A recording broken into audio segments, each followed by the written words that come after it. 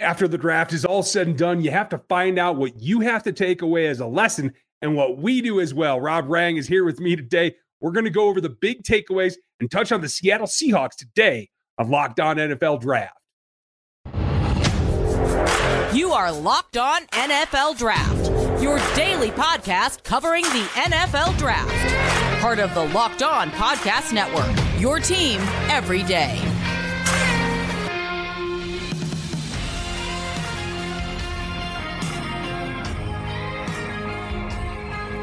So we're back. Croc will take care of the show, but we wanted to have the conversation. This is Rob Rang from Fox Sports as well as Locked On Seahawks. Man, Rob, I love being back in this point because you can take everything you just saw, process it for a few days, see what you come away with. And that for me is like how I get ready for the next draft cycle and what the trend is. And that's kind of what I wanted to look at. Takeaways from this cycle for you when you take the 500-foot view. What did you think of the draft overall? To me, one of the most exciting things about it, Ryan, it was just the fact that we did see some surprises, and that we saw the teams that had all of those, early first round selections. 8 different teams had multiple first round picks, and so many of them used those selections. I think that you got to look at what the New York Jets did with the 3 picks that and just the aggression that they showed in trading back up. My goodness, Jermaine Johnson, being able to get him in the 20s, I mean, that was just shocking to me. I mean, I really thought that I had been kind of pounding the table that the Seattle Seahawks, number 9 overall, should be considering him there. And to see New York kind of trade back up and make that selection at that point, I really thought that the Jets, hey, it's a lot easier when you have all those draft picks. The same thing with the Kansas City Chiefs. Because of the fact that you have multiple draft picks, it makes things easier. But still, to have those picks and to be able to actually invest them in players that are going to make sense for the rest of your franchise and its future, to me, that is one of the fascinating things about the NFL draft every year. It's not about what the media thinks. It's about getting guys who actually fit in with your club. And with the New York Jets specifically, I mean, Sauce, of course, and then as I mentioned, Jermaine Johnson, obviously, and then in the Kansas City, I mean, and getting the cornerback that they did, a guy who I think is been kind of slept on a little bit here. To me, that was one of the big stories of this draft. I thought you were going to dig that one a lot, to tell you the truth. And that's one of the takeaways for me is at the end of the day, especially when it comes to the corners, all the testing, all the concern, it ended up getting thrown out the window. And it really went back to like athleticism as a checkoff level, but then it's about the film. Even if it's 3-year-old film, were you surprised that nobody really held it against Stingley? More so that it's been 2 seasons of mediocre play compared to his freshman year? It didn't surprise me. I mean, when I watched him, I just thought, oh my goodness, this guy is special. I mean, I was trying to, tell the folks that I talked to in the NFL, like, hey, this is just my opinion, but I think Stingley is a different kind of guy now, and I love Sauce Gardner. He has been, kind of bandied about in Seattle as a guy that if he was available to the Seahawks at number 9, I mean, this is Richard Sherman 2.0. And I actually think that Seattle may have gotten themselves Richard Sherman 2.0 a little bit later in the draft, but I really thought that Stingley, just his hips, his feet, his ball skills, I get it. I mean, when you consider the fact the last 2 years that he has not been that guy, but I just every time I saw people kind of question Kayvon Thibodeau and question Derek Stingley, and every time I came back to the tape and just thought, my goodness, to say that the tape is bright is not even comparable to some of the other players in this draft. Now, again, there's all kinds of buzz factor with both of them, considering the fact that they were not as consistent as you would like. But if you're going to select a player in the first round, certainly in the top 10, then you're hoping that if you hit on this guy, then he's not just a good player, he is a great player. He is an all-pro player.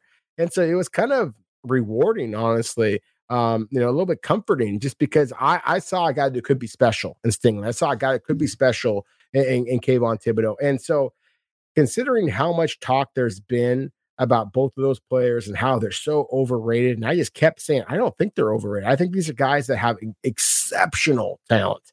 And to see them actually get drafted as early as they were was a little bit kind of just comforting. The NFL teams are seeing things the way that I see them as well.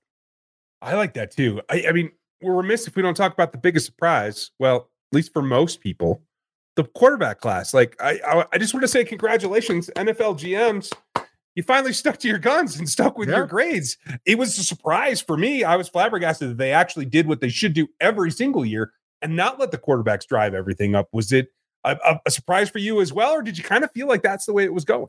A little bit of both. I mean, the very first team that I had selecting a quarterback in my last mock draft was the Pittsburgh Steelers at number 20 overall. But I can't give myself too much credit, Ryan. I mean, I had the Pittsburgh Steelers taking Malik Willis, and obviously he wound up falling into the third round. And I did have Kenny Pickett in the first. I had him going number 32 overall to the Detroit Lions. So I felt pretty good that I didn't kind of, bite the apple the way a lot of folks did with the quarterbacks and saying, oh, they've got to go in the top 10, because as you said, that's what history says that the teams are going to do. And there certainly were some quarterback needy teams in that top 10 that ultimately elected to pass over quarterbacks, many, many times. But at the same time, when you look at what the Pittsburgh Steelers did in allowing Kenny Pickett, who of course has been walking into the exact same building that he is going to be now playing his NFL career, that to me is one of the fun things. I mean, the irony of that Kevin Colbert just kind of staying pat and not, aggressively trading up. You kind of love that from the Pittsburgh Steelers perspective. And then as you just kind of hinted at, NFL teams just basically being as disciplined as they were. I mean, it's rare that you see that. Yeah. And I think that's a reflection of the fact that this quarterback class was, as we've talked about, is not quite as good as, certainly classes that we've seen in the past.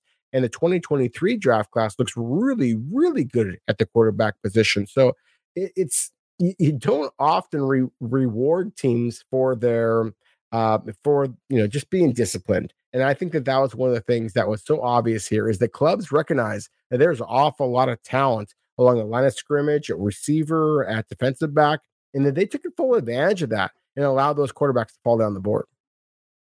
I was pretty impressed. I was to be, to my own horn a little bit. I was very happy to see my quarterbacks. My top 5 came off exactly as I said. They landed pretty much where I said they should in terms of their overall pick. And my guy Zappe, I don't know if it's a good thing or a bad thing that the guy who took Tennessee Chattanooga center Cole Strange in the first round decided to listen to me and take Zappe as the 5th quarterback in the 4th round. I don't know, but that's the way it worked out. Is there a stranger draft than the Patriots?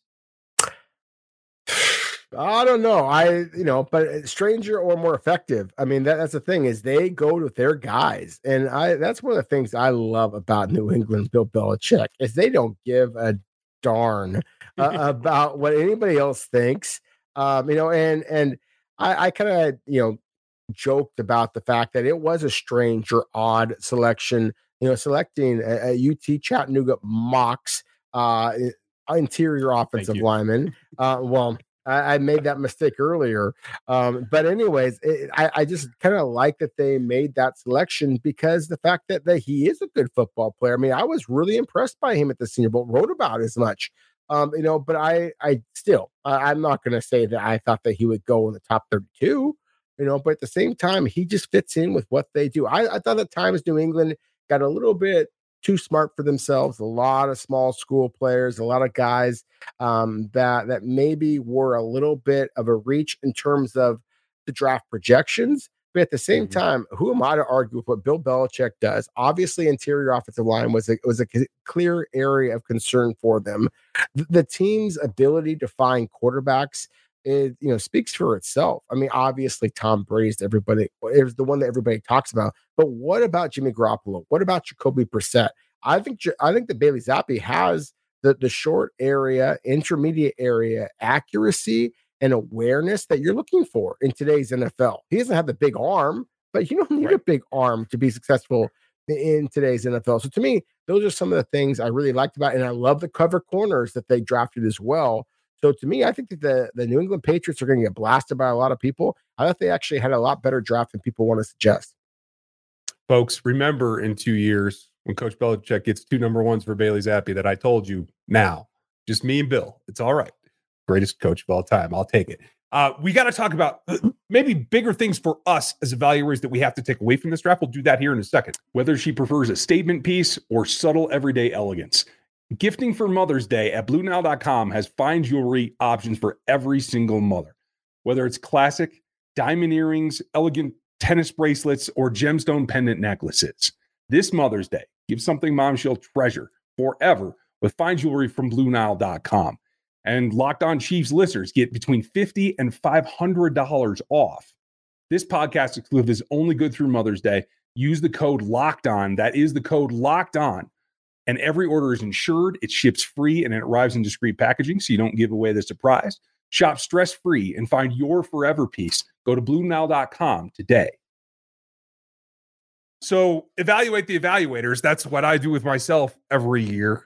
I don't know that I'm ready to look in the mirror as quite as hard as every other season lately, but if you had to take everything that did happen and a couple of things that didn't, what's your top takeaway about where the trends are? Where do we have to adjust as our evaluators to better emulate what's happening in the league by the executives themselves?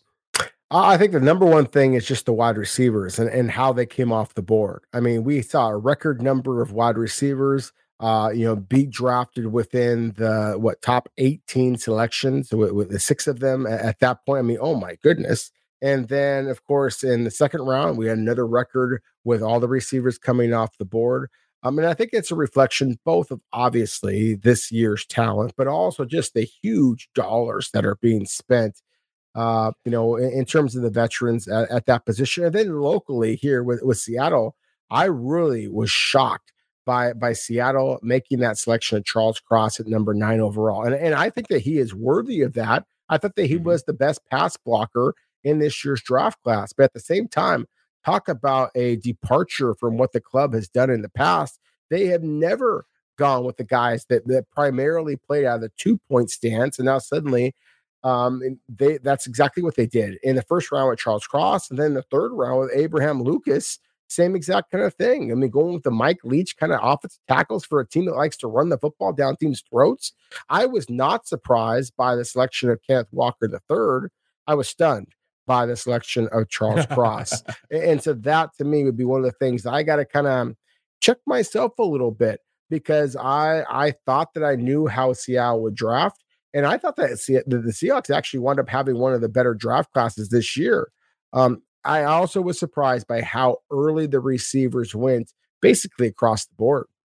Yeah, for me, it was the volume of them. And I'm one that I always go back to the 4 pillars in quarterback, offensive tackle, defensive end, or pass rusher edge, and corner.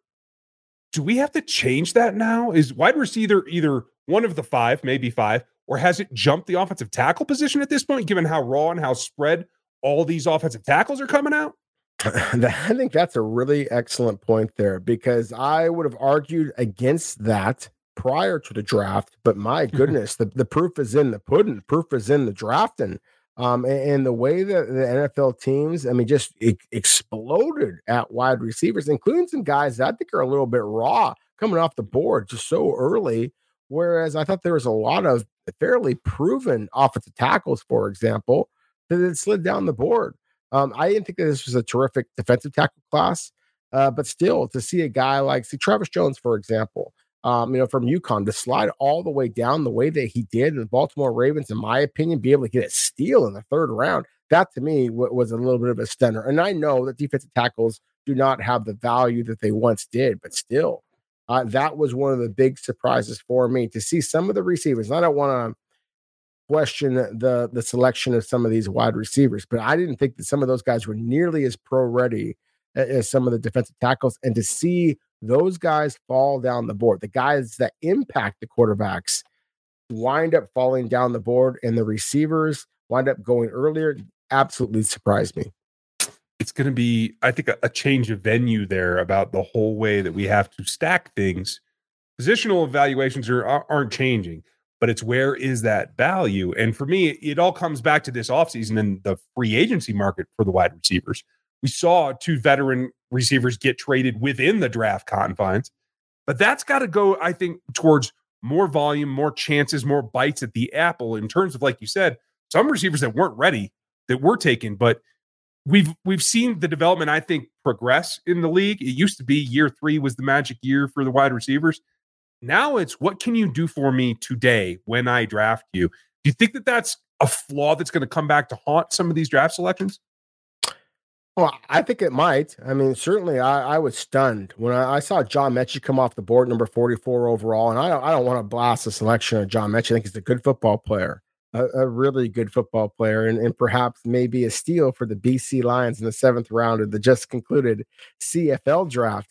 But at the same time, 44 overall, coming off of the injury, coming off of the marginal production that he had at Alabama when he was basically, kind of lots of the other guys that had so much more success at Alabama in this current class, and obviously in prior classes ahead of guys like David Ojabo, guys like Colin Brisker. I mean, my goodness, Cam Jurgens. In my opinion, there was Tyler Linderbaum, there was Cam Jurgens. I mean, there was a very top 2, in my opinion, at the center position. Cole Strange, certainly, if you want to have that conversation, I like him better at guard, but whatever the case might be, still, that's what surprised me is we were talking about all of these receivers coming off the board so early. I still believe that if you've got a really good quarterback, then the receivers can kind of come along with that. And to see so many receivers come off the board before some really, really good football players that I thought were kind of the stars of the show at their respective positions. You had 10 receivers come off the board before the second center, for example. That to me was absolutely stunning. Our teams did some work as well in a number of complicated ways. Well, we'll get to that here in a minute, folks. It's that time of the year. You might not be done with your New Year's resolution, but you got to keep fighting for it. Whether you're trying to get fitter or you're just trying to live a cleaner life, Built Bar can help you. These are the bars that you want to get. They're the best tasting protein bars out there. They do their job, including the puffs as well as these flavors that you can get all over the place. They're incredible. And it doesn't matter if you like the cinnamony churro, the coconut marshmallow, the straight coconut brownie chunk that I love, as well as the toffee almond. They're all there. They're all delicious. And they give you what you need to try to stay fit and support yourself in your goals for this new year. They're low calorie, high protein, and low in everything that you don't need. You can go over there. They're generally about 130 to 150 calories. They have 4 grams of net sugars. They have 4 net carbs. They have 17 on average grams of protein per bar. You can compare it to like a candy bar. It's like 240 calories. And that's what you get the difference in using Built Bars. Mint Brownies, popular flavor right now. They have a bunch of the new puffs that are the marshmallow protein. I love the new white chocolate cookies and cream, as well as some of these classics like the coconut brownie. Check them out over at Built Bar. Make sure that you check everything that they have. Our offer, as always, is at built.com. It's the promo code LOCKED15 for 15% off of your order. Use the promo code LOCKED15 for 15% off at built.com. So since he's not here, in fact, he might just cut this whole segment out once he puts this together. We'll talk about it. The interesting thing to me is we talked a number of times about Pacific Northwest players in the process for the draft. And of the top 5, your team and mine took 3 of them. So I was happy to see it. Both McDuffie and Jalen Watson from Wazoo ended up in Kansas City. And then Lucas ends up in Seattle as well. As you look at that, like for your team and the fits, was this just a value selection, or was it a little bit of, hey, keep the kid in the home state, that kind of thing we saw with Aiden Hutchinson, some guys up above him as well? Yeah, I thought the Abraham Lucas, the right tackle, 4-year starter at Washington State, I understand when NFL teams select a local product. I mean, you're trying to put butts in seats. I mean, as John Schneider and many other general managers have said, look, they're in the entertainment business and they want to, make the fans happy.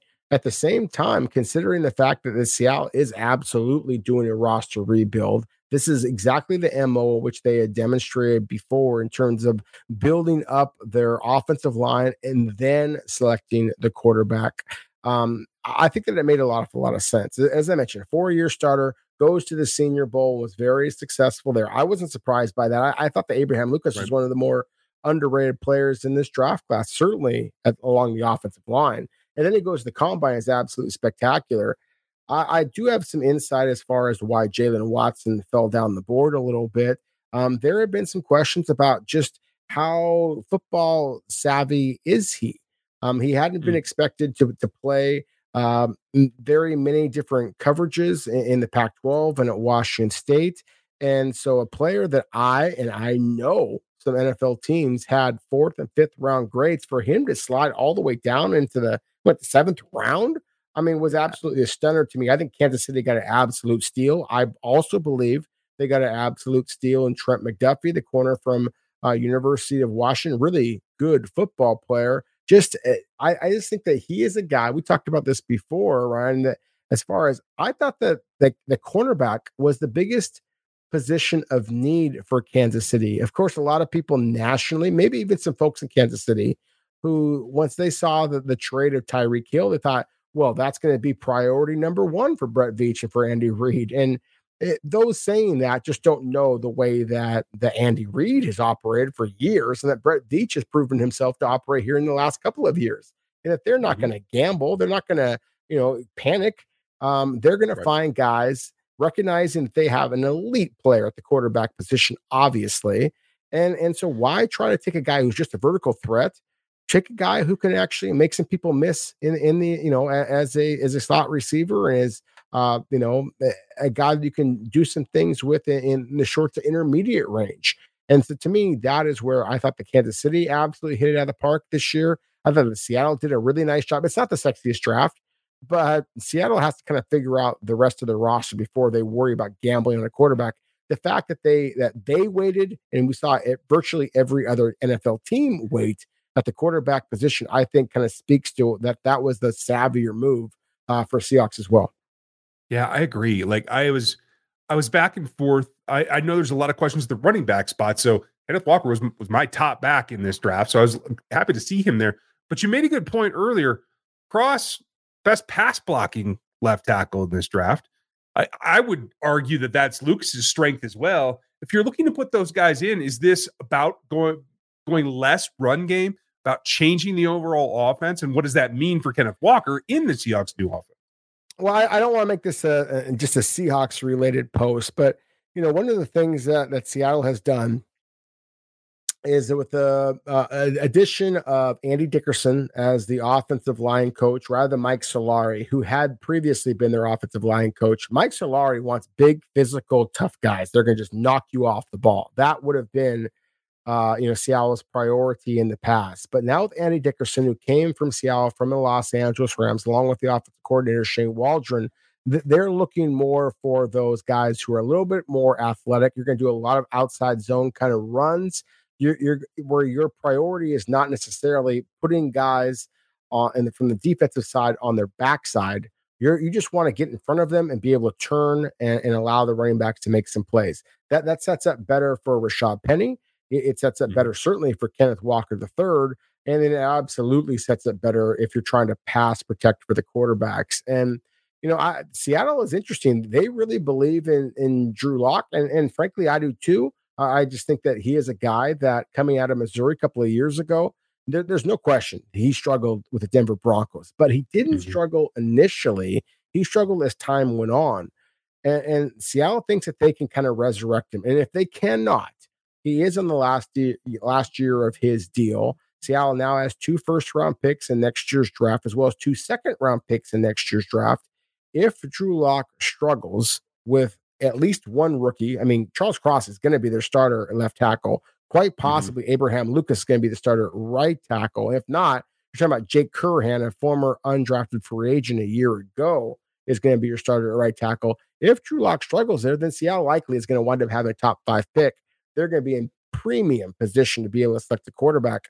Going back to your initial point, I really think that the tackles that Seattle selected is a little bit of a just kind of an indication that their offense is changing a little bit. They're just reflecting the fact that you think about the Los Angeles Rams, the Arizona Cardinals and certainly those San Francisco 49ers, that's an awful lot of really good pass rushers.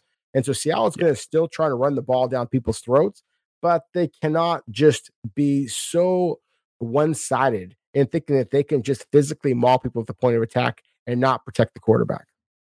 Could be start of a whole new era in Seattle, and I like that. We won't bash the 49ers here with Croc's not here to defend them, but hey, that's enough time for us today. So thanks for getting with us, folks. Fox Sports is where you can find Rob's work as well as on Locked On Seahawks. Make sure you check that out for your second listen today. Thanks, Rob. It's great seeing you as always. Great seeing you too, Ryan. Thanks for having me. Folks, thanks for listening today. We'll talk to you tomorrow.